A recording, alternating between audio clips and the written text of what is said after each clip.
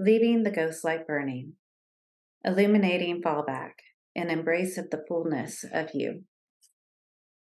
Chapter 1, the fluidity of development. Early in my doctoral program, I encountered adult development theory. Most of us have some familiarity with child development theory, but theories of adult development are lesser known. The prevailing assumption up until about 45 years ago was that once we stopped growing physically, we stopped growing altogether. A few pioneers built upon the work of child developmentalists like Jean Piaget to articulate and test a theory of adult development. Our capacity to continue to grow cognitively, emotionally, egoically, and spiritually even after our physical development has ceased. These theorists, including Jane Levenger, William Torbert, Robert Kegan, and Suzanne Cook-Reuter, are constructive developmentalists. That is, they believe that humans are not simply predetermined by the stimuli they encounter, but rather actively participate in constructing their reality in the context of their environments. Similar to child development, the tenets of constructive developmental theory state that we develop through stages of increasing complexity, and that development is forward-moving and inclusive of the prior stages that we have grown through. Moreover, the adult developmentalists hold that there can be substantive, enduring shifts in how adults come to know and re-know the world. The theory of adult development aims to articulate and predict the patterns of human growth that are possible throughout adulthood. Rooms in a house. One way to think about development is to imagine that you have a house with many rooms. In the earlier stages of development, you have access to only a few of these rooms.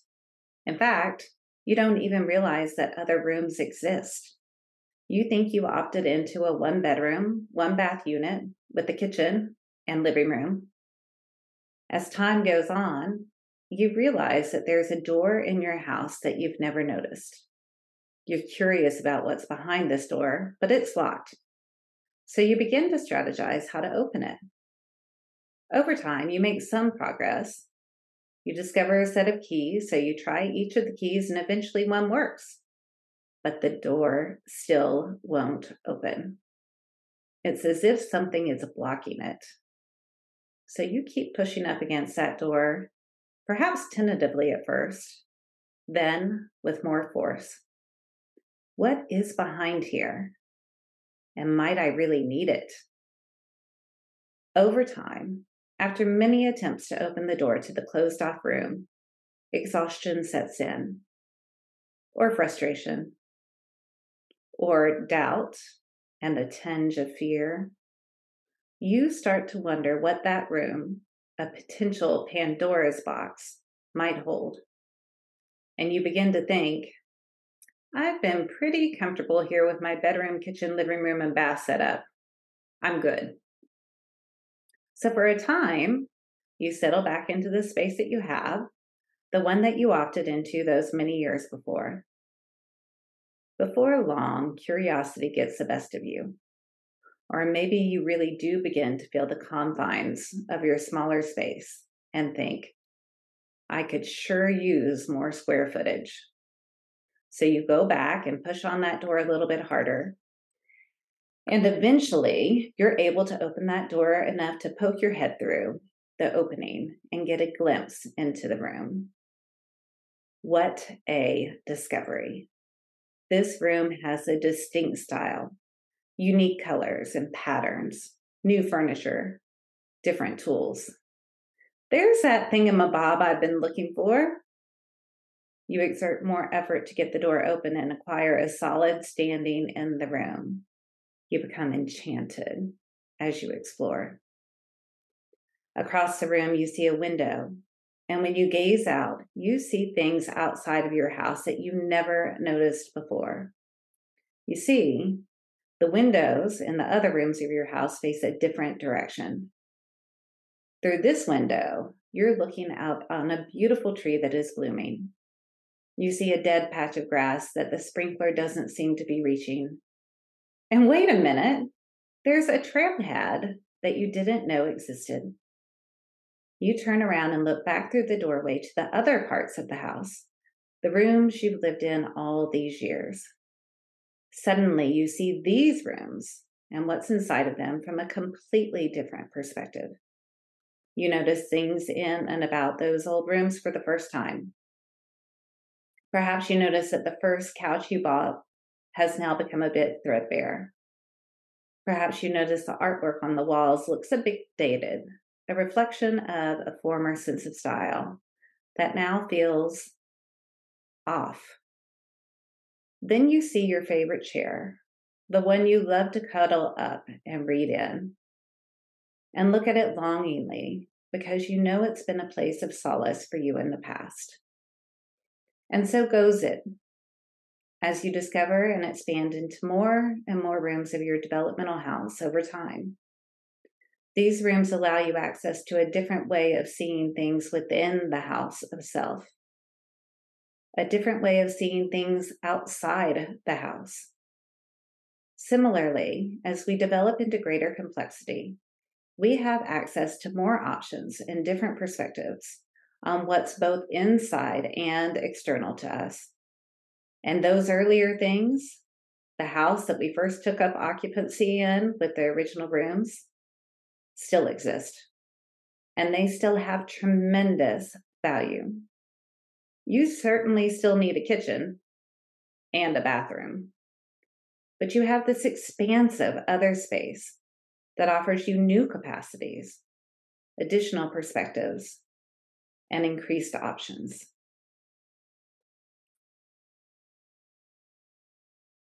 The non-linear nature of development. When I encountered adult development theory early in my doctoral program, it felt so freeing to see that there had been some sort of path in my life toward, well, something other than what had been before, to see that there was more that lay in front of me, to be able to make sense of myself through a framework that spoke to me and my experience of human becoming so clearly. Except for one little thing. My path toward learning, growth, and greater complexity had not always been so linear, onward, and upward. You see, while the theory contained hints at a more fluid movement up and down the spectrum of developmental capacity, the idea that we may occasionally not have access to our fullest level of sense-making, to all of the rooms in our developmental house that we had heretofore unlocked, was not explicit. Certainly, the theorist addressed how we experience a seesaw motion back and forth between the stage that had held us and the one that is emerging as we transition to the next stage of development. And those who are really interested in the fine print of the theory would find that there are several incremental way stations along the road from one stage to the next. In fact, we are very rarely solidly in one stage. We live most of our lives in transition between set, distinct levels of development. The lines that would seem to bifurcate our capacity for sense-making, according to the handy stages and definitions of the theory, are in real life blurred, with us being on the way from the prior and to the next delineated stages, with one shoulder through the doorway that we are trying mightily to disjar. It makes sense that all of the mile markers with their accompanying directional signage were not so prominently featured in what is a very complex theory. Presenting development as set, distinct levels of growth makes it more understandable. Yet as a result, developmental theory is often portrayed as a stairway to heaven type experience, one in which we stand solidly on one step or the next, solidly in one room or another. As I dug into an exploration of Fallback with the key thinkers who comprise my dissertation research think tank, one of them, Chuck Pallas, a master of metaphors, offered a different perspective. In our conversations, he examined what is referred to in the field as one's center of gravity developmental stage. The center of gravity is meant to point to the developmental place from which one makes meaning most of the time. And this is generally described as a particular stage with a specific corresponding definition. In Chuck's pondering, he explored what our physical center of gravity looks like on a staircase. He explained that when we are walking up a set of stairs, our head might be furthest out in front, torso leaning slightly forward of our hips, one leg trailing behind. And the process of ascending that staircase, we are very fleetingly, if at all, solidly upright, head over shoulders, over waist, over knees, over feet. In fact, to maintain our center of gravity on the incline, we must necessarily have weight distributed along the plane in order to not topple over. Similarly, in our developmental movement, we are very rarely solidly on one stair or in one room or, as it were, in one stage. There can be a part of us pushing forward toward what we call our leading edge. And there is also a part that lags behind, still held in balance by a prior way of knowing and seeing the world. To say that my own experience of development was marked by a perfect postured and consistent center of gravity stage of development would be laughable. While I knew that I could at times get to the peak of my developmental capability, I realized that there were so many more times when I settled into the plateaus of my capacity, and other times, much more frequent than I wanted to admit, that I experienced significant disequilibrium, sinking deep into the valley of my sense-making and acting. So where was this in the theory? Was I some sort of statistical anomaly? Or was there something lying in the shadows that needed to be brought into the light in order to paint the full landscape of our developmental terrain? I found something that was incredibly unsettling in myself that I could not make sense of through the literature, and I set out to find the answer. Bill Torbert had referenced a phenomenon that he called fallback in development.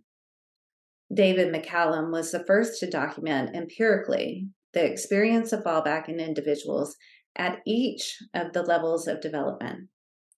Fallback, also referred to as temporary regression in McCallum's research, described the experience of temporarily not being able to access one's most complex capacity for sense-making and acting. It is from this mile marker that I embarked to discover all I could about fallback.